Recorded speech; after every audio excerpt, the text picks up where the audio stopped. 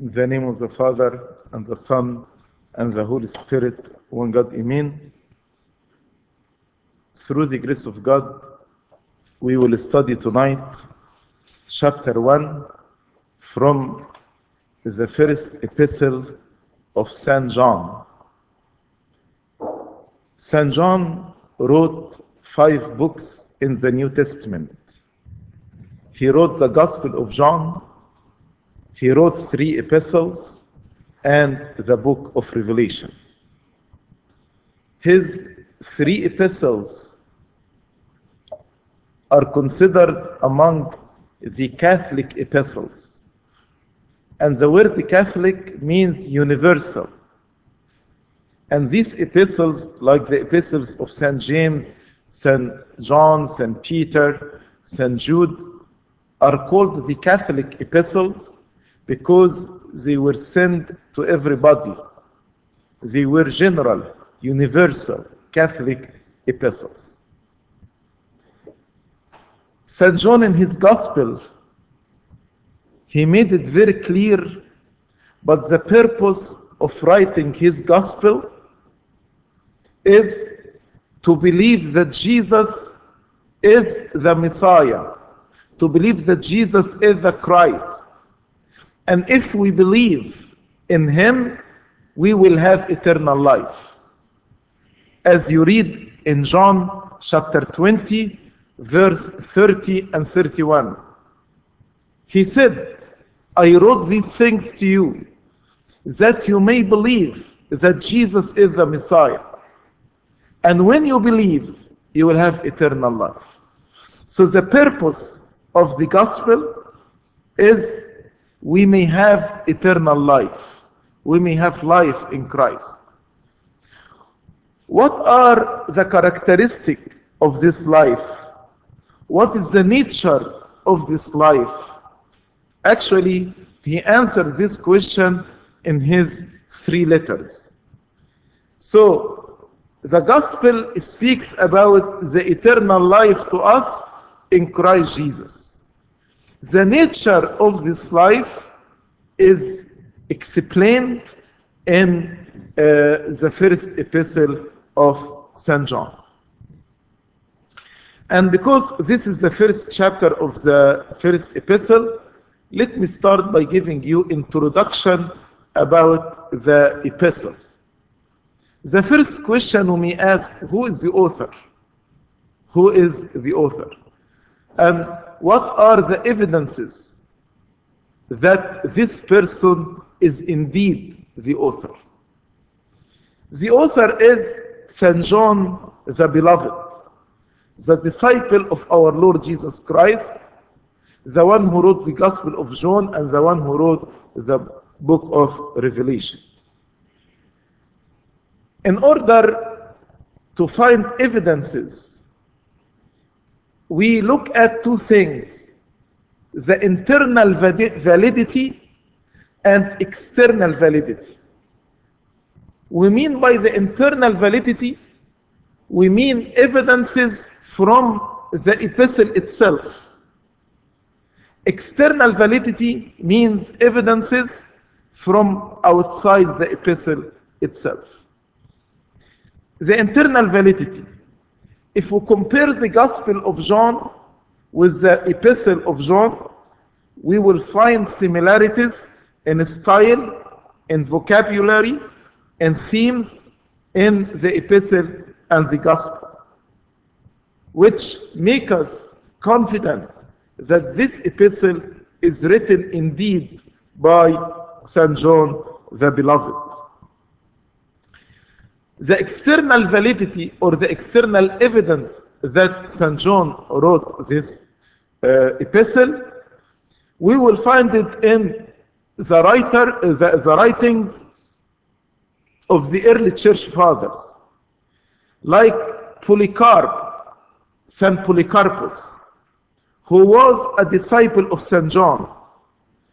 He made reference to this epistle in a letter that he sent it to Philippians at the beginning of the 2nd century, and he mentioned that this epistle is written by St. John. Also, Saint Irenaeus, who was a student of Polycarp. So Polycarp is a student of St. John, or a disciple of St. John, and Irenaeus is a disciple of Polycarp. Irenaeus also quoted from the epistle and attributed it to John. He said that John the Beloved is the author of this epistle. These are just a few evidences that this epistle is written indeed by St. John the Beloved. Recipients. Who are the recipients of this letter? As I told you, the Catholic letters are universal. They were not sent to a specific group. So no one is specifically mentioned by name. But we can conclude from 1 John chapter 2, verse 20, when he said, "But you have an anointing from the Holy One, and you know all things." And also verse 27, "But the anointing which you have received from him abides in you, and you do not need that anyone teach you, but as the same anointing teaches you concerning all things, and is true, and is not a lie, and just as it has taught you, you will abide in him." From these two verses, we can say that St. John is addressing the Christian, the people who received the gift of the Holy Spirit through the anointing, like how we anoint now with the holy oil Myron.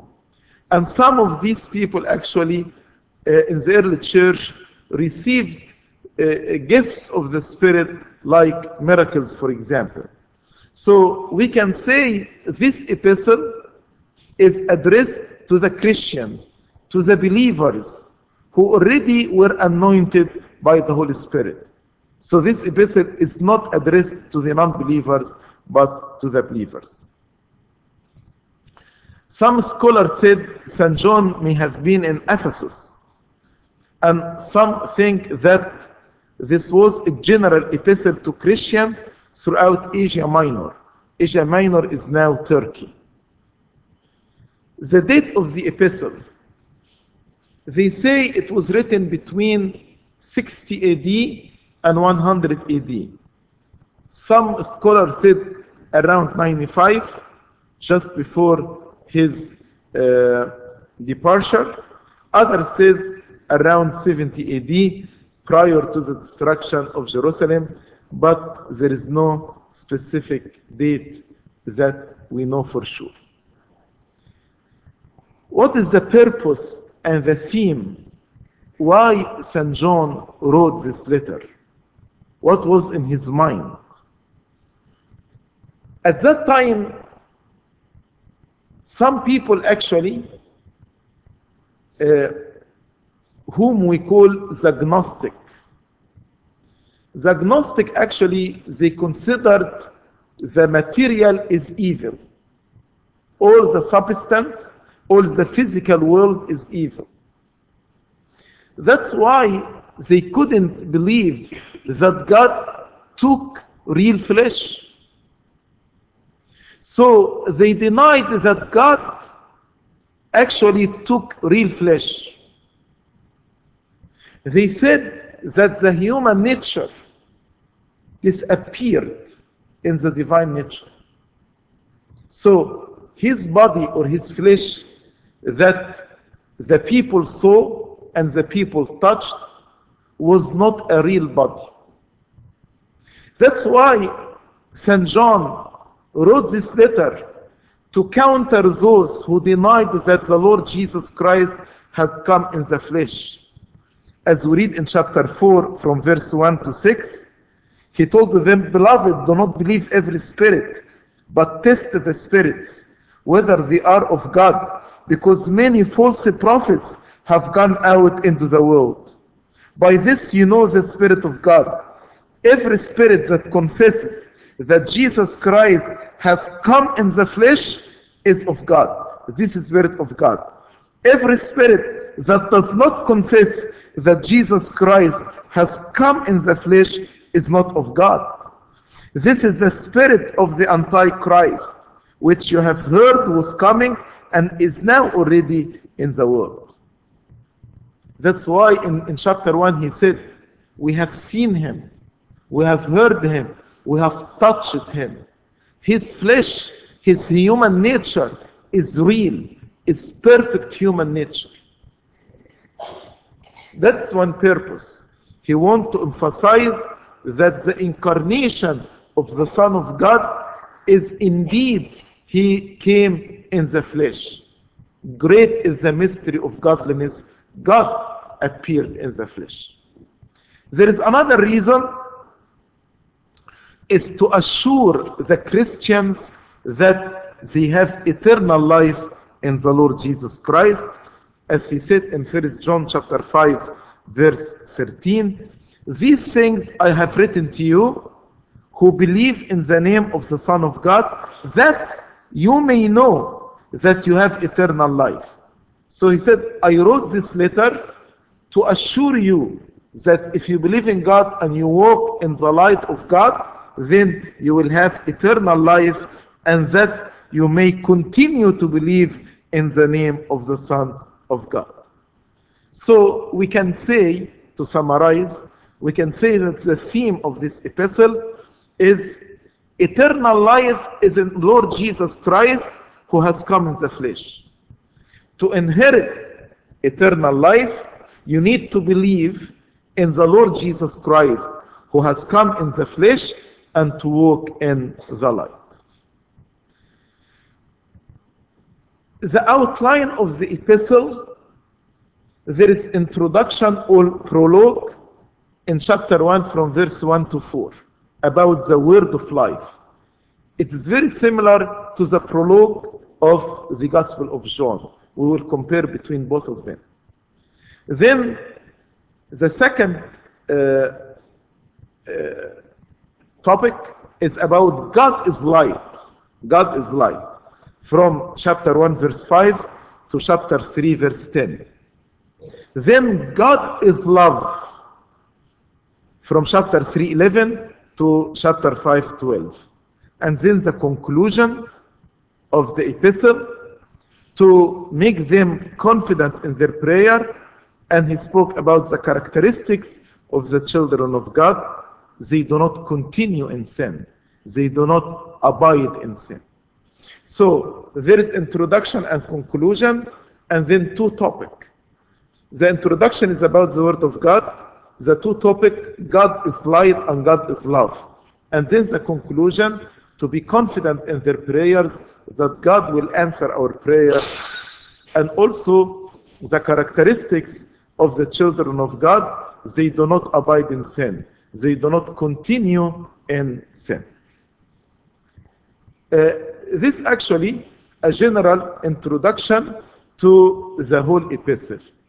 And because tonight we will study chapter 1, I want to give you a quick introduction to chapter 1, and after this we will study chapter 1 verse by verse. As I told you, the prologue of chapter 1 is very similar to the prologue of the Gospel of John. So St. John begins his first epistle like he began his Gospel, with a prologue about the Word of God, Jesus Christ, who dwelt in the flesh. God appeared in the flesh, who dwelt in the flesh among us, among men. And because God, as Athanasius said, God became Son of Man, He made us to be children of God. So our fellowship with the Father now is possible through the incarnation of the Son of God. God became in the flesh, came in the flesh, and dwelt among us. And we have fellowship with Jesus. But Jesus himself is the Son of the Father. So through the Lord Jesus Christ, we have fellowship with the Father. That's what he explained from verse 1 to verse 4. From verse 5 to verse 10, after he told us you have fellowship with the Father through the Son, by the Holy Spirit, again, fellowship with the Father, through the Son, by the Holy Spirit. This fellowship with God is maintained as long as we walk in the light. If we do not walk in the light, we will lose this fellowship. If we choose to walk in darkness, we will lose this fellowship. So this fellowship is maintained as long as we walk in the light and we confess our sins. Many of us will say, but I cannot continue and walk in light without falling in any sin. Many times, because of the weakness, I commit sin and I walk in the darkness. Does this mean I lost my fellowship with the Father forever? St. John said no. If you walk in darkness, there is a way. Come, repent, confess your sins, take communion, and then the blood of the Lord Jesus Christ will cleanse me, will purify me from every sin, and then I can continue my fellowship with the Father and with the Son. So the summary of the chapter 1, first he explained why God became man. In order for us to have fellowship with the Father, in order for us to be children of God. But to continue to maintain this fellowship with God, you need to walk in light. As long as you are walking in light, then you are in fellowship. If you walk in darkness, you lose the fellowship. But this is not the end of the story. If you walk in darkness, there is a solution. Repent, confess your sins, take communion, let the blood of the Lord Jesus Christ purify us and cleanse us from every sin, and thus you will continue in your fellowship with the Father through the Son by the Holy Spirit. This is the summary of chapter 1, and now let's read it verse by verse. It's a very small chapter, just 10 verses, so it will not take long. Verse 1. That which was from the beginning, which we have heard, which we have seen with our eyes, which we have looked upon, and our hands have handled concerning the word of life. So he is saying here, the word of life, the Logos, Jesus Christ, the hypostasis of the Son, Jesus Christ was from the beginning. So the Logos, the Son, who was from the beginning, in the fullness of time, appeared in the flesh. Took flesh from Saint Mary through the coming of the Holy Spirit upon her, and he became man. And he was manifested as the Lord Jesus Christ. So, Jesus Christ, who lived in the flesh 2,000 years ago, is the eternal God, is the eternal Son of God, is the eternal Logos of God, who in the fullness of time took flesh and became man. That which was from the beginning, eternal, which we have heard when he came in the flesh. Now, as I told you, he wants to emphasize that the incarnation of the Son of God is real. So he said, we heard him, we have seen him with our eyes, we have looked upon him, and our hands have handled concerning the word of life. Means we saw the word of God in his incarnate form when he took flesh in the person of the Lord Jesus Christ. Verse 2. The life was manifested, and we have seen and bear witness and declare to you that eternal life which was with the Father and was manifested to us. I want you to know he called Jesus not only the Logos, but he called him the Logos or the Word of Life. Why he called him the Word of Life? Because Jesus came to the world in order to give us life. We were under the sentence of death. The Lord Jesus Christ came to abolish the power of death and to give us life. That's why he is the Word of life. In John chapter 10, the Lord Jesus Christ said, I have come that you may have life, and you may have it more abundantly. I have come that you may have life, and you may have it more abundantly. So this life was manifested in the incarnation of the Son of God. The eternal life, the promise of eternal life, became real, became manifested, was revealed to us when God became man to abolish the power of death. So Jesus Christ, the revealed Son of God, the revealed Word of God, when he became flesh, in him was life. The life was manifested, and we have seen. What did he see? He saw the resurrection. He saw the Lord Jesus Christ after he abolished the power of death. So he saw that Jesus is not only the Word of life, but also he is the giver of life. He gives the life to every person who believes in him. As he said in his gospel, I wrote this gospel that you may believe in Jesus Christ, and if you believe in him, you will have eternal life abiding in you. I have seen that Jesus is the source of life. I saw how he raised the dead. I saw how he himself, by the power of his divinity, abolished the power of death. And now, my role, my responsibility, my mission as an apostle to bear witness. Life was manifested, and we have seen and bear witness. He is fulfilling the great commission when the Lord said to the disciples, you will be witnesses of me. Now he is practicing this. Now I am bearing witness and declare to you that eternal life, which was with the Father, the Son who was with the Father, the source of life, and the Father also is the source of life, was manifested to us.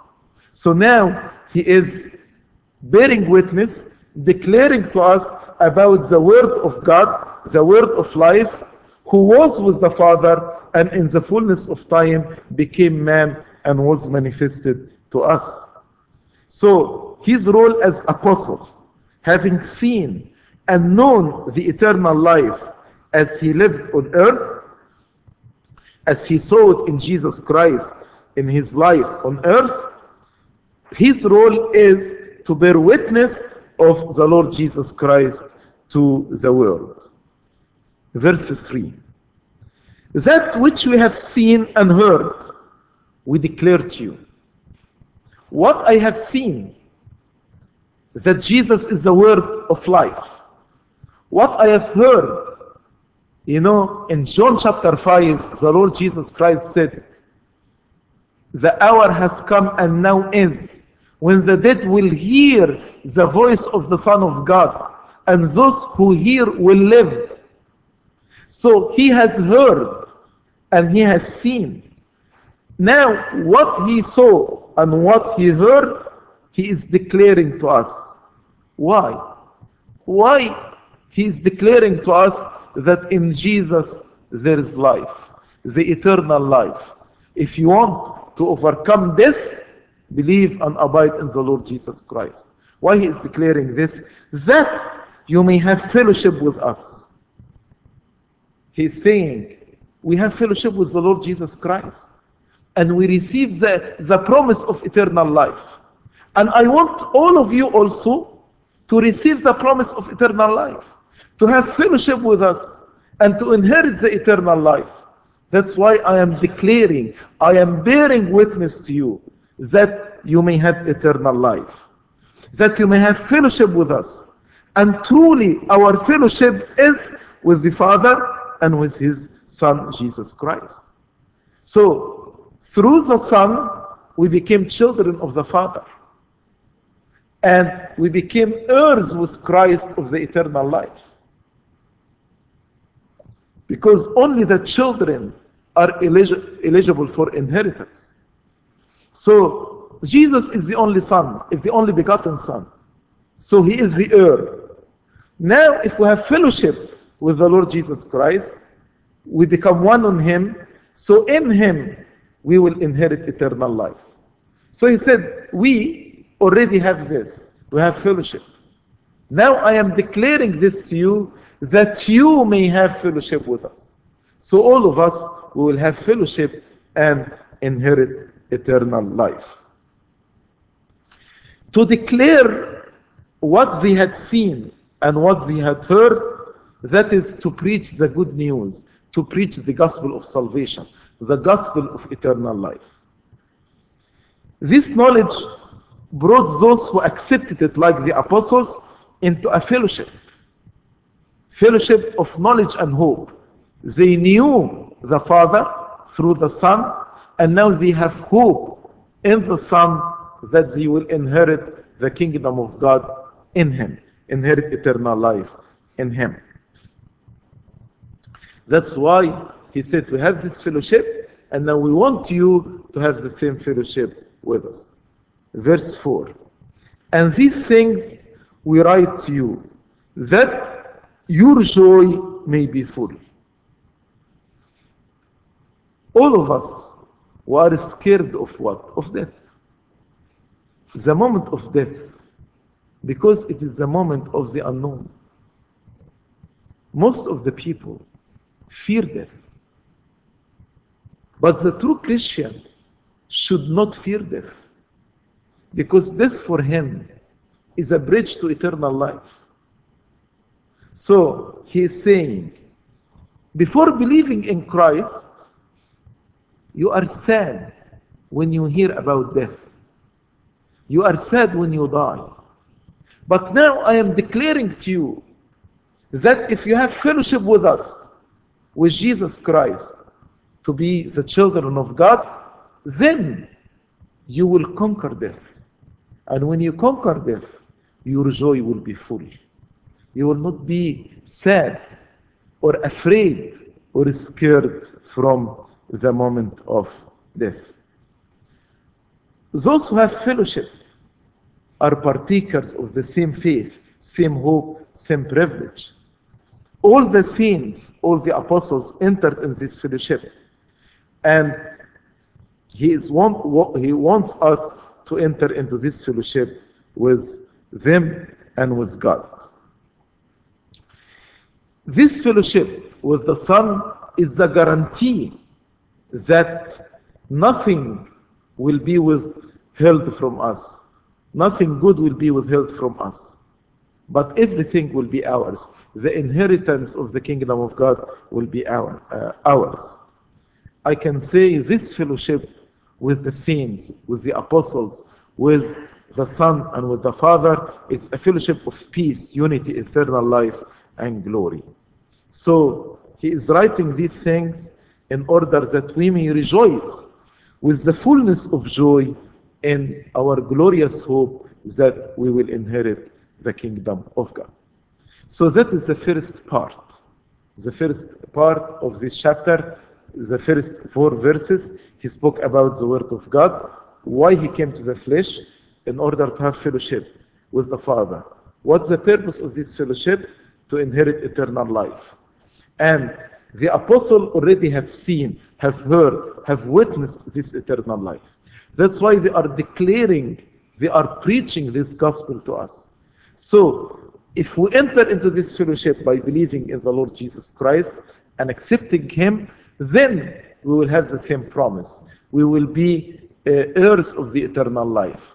And thus, actually, our joy will be full. Our joy will be full. From verse 5, how to maintain your fellowship with Christ and with the Father. Verse 5. This is the message which we have heard from Him and declare it to you, that God is light, and in Him is no darkness at all. Now He's saying there is no fellowship between darkness and light. Now, God is light, no darkness in Him. If you walk in light, you will have fellowship. If you walk in darkness, you will lose this fellowship. So he starts by saying, God is light.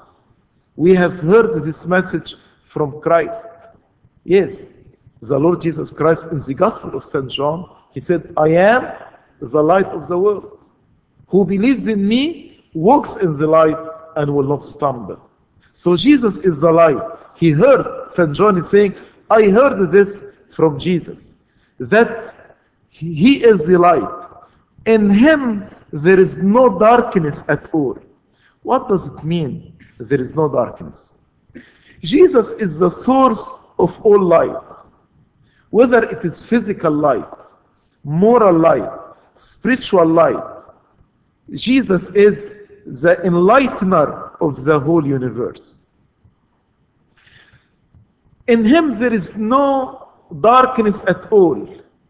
Means this light is luminous light, free light. There is nothing impure in this light. It is completely pure. There is nothing alien to this light. There is no darkness at all. There is no even small sin. God resembled us in everything except for sin alone. We cannot attribute any weakness or sin or something wrong in God. In Him there is no darkness at all. At all. So when we commit a sin, this sin is darkness. Actually, there is no fellowship between darkness and light. That's why in verse 6 he said, if we say that we have fellowship with Him and walk in darkness, we lie. Can you have, for example, there is no light in this church. Do you see any darkness? There is no darkness. You cannot have the darkness and light together in the same place. Impossible. So if you are walking in darkness, then you cannot be with Jesus Christ. Impossible. So if you are walking in darkness and you are saying, I have fellowship with Christ, this is a lie. If we say that we have fellowship with Him and walk in darkness, we lie and we do not practice the truth. Don't deceive yourself. Don't walk in darkness and say, no, but I love the Lord Jesus Christ and I have strong relationship with Him. You are deceiving yourself. Light represents truth, knowledge, holiness. Darkness represents ignorance, error, falsehood, sin. To claim a fellowship with God who is light and to walk in darkness of error, ignorance, sinfulness, it is inconsistent. He who obeys not the truth walks in darkness. He who does not obey the truth, he who does not obey the word of God, he who violates the word of God walks in darkness. Verse 7. But if we walk in the light as He is in the light, we have fellowship with one another, and the blood of Jesus Christ His Son cleanse us from all sin. So, we walk in light when we follow the commandment of God, when we follow the footsteps of the Lord Jesus Christ, the light of the world. When all of us follow the Lord Jesus Christ, we will have fellowship together. So, we say the Lord Jesus Christ reconciled us with God the Father, He reconciled us together, and reconciled the man with himself, the person with himself. So if you have fellowship with God, you are walking in light. If I have fellowship with God, I am walking in light. But this means what? Me and you have fellowship with one another. That's why he said, if we walk in the light, we have fellowship with one another. If you are walking in the light of the Lord Jesus Christ, and I am walking in the light of the Lord Jesus Christ, then you and I together have fellowship with one another. But as I told you, nobody is without sin, even if his life be a single day. What if we commit a sin? Yes, at this moment, we lost our fellowship. But it is the end of the story? No. If we repent, we confess, and we take communion, then actually the blood of Jesus Christ, as he said, and the blood of Jesus Christ, his Son, cleanses us from all sin. That's why the Lord left his blood on the altar every day, in order to purify us from our sins, in order to walk in the light all the time. And if we lost this for any reason, let us repent, come back after confessing our sin, and then we will be cleansed and we continue our walk in light. Cleansed by the blood of the Lord Jesus Christ. Thus we are made holy and we become fitted for the heavenly communion. Verse 8. If we say that we have no sin, we deceive ourselves and the truth is not in us. So I want you to see here how St. John said in verse 6, if you say that you have fellowship with him, but you are walking in darkness, you are a liar. But he said again, nobody can say, I do not commit sin. If you say, I do not commit a sin, you are a liar too. You are deceiving yourself. Nobody is without sin. That's why every person of us, every single person, needs repentance, confession, and communion. Every single person. If we say that we have no sin, we deceive ourselves. And the truth is not in us. Jesus is the truth. God is the truth. If the truth is not in me, this means God is not in me. To say we have reached a sinless state in which we no longer need the blood of the Lord Jesus Christ to purify and cleanse us, this is deception. We are deceiving ourselves. And the perfectionists who claim they don't need confession, they don't need repentance, St. John is saying they are liars here. How can we solve this? He spoke about communion in verse 7 when he said the blood of Jesus Christ. In verse 9 he speaks about confession. If we confess our sins, he is faithful and just to forgive us our sins and to cleanse us from all unrighteousness. Confess means admit, take responsibility. Don't go to Abuna just to defend yourself and to find excuses. Because if you are trying to defend yourself and finding excuses, you are not confessing. Confessing means to say, I am guilty. I admit. I acknowledge. I am taking full responsibility. When you say this, God actually is faithful to forgive your sins and to cleanse you from all unrighteousness. So, instead of affirming that we are sinless, we should confess our sins. And when we confess our sins, the Lord will be faithful to his promise of mercy and just to forgive us our sins. To forgive us our sins and cleanse us from all unrighteousness. And the word all here comforts me. God will purify me from all unrighteousness, from every single sin. All sins. There is no sin is exempted here. The blood of the Lord Jesus Christ is so powerful to purify me from all unrighteousness. Verse 10. If we say that we have not sinned, we make him a liar, and his word is not in us.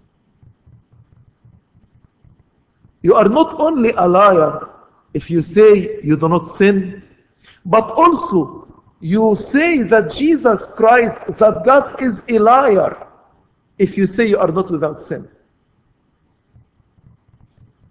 So every time I am saying I am without sin, as if I'm saying God is a liar. Why God is a liar? Because God said all of us are sinners. There is none righteous, not a single person. You can read it in Psalm 14 verse 4, Romans 3 verse 10. Not a single person without sin. And we say in the litany for the departed, which is a verse taken from the book of Job, there is no one is pure from sin, even if his life one single day, because we are born with the original sin. That's why if you claim that you are without sin, you are make him liar. What here about the Immaculate Conception of Saint Mary? Those who are saying she was born without the original sin, they are making him liar. Because God said nobody is without sin, even if his life on earth be a single day. Saint Mary herself said, the Lord my Savior. She needed salvation from the original sin.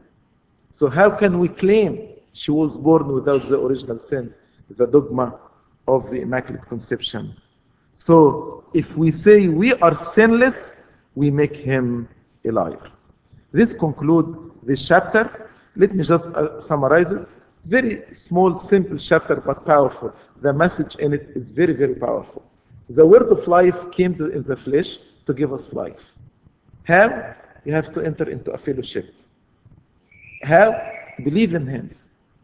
And if you enter in this fellowship with the Son, you will have eternal life. But you should know that God is life. God is light. If you walk in darkness, you will lose this fellowship. So you cannot walk in darkness and claim that you have fellowship. But nobody is without sin. Everybody is sinful. How can we continue to walk in light? Solution is very easy. Take responsibility of your sins, admit it, confess it, repent, take communion, and the blood of our Lord Jesus Christ will purify me from all sins and all unrighteousness. What a powerful and a message, joyful message that gives joy and hope to our heart. We have eternal life, and although we are sinful, but through confession and communion, we can continue in our fellowship with the light of the world. Glory be to God.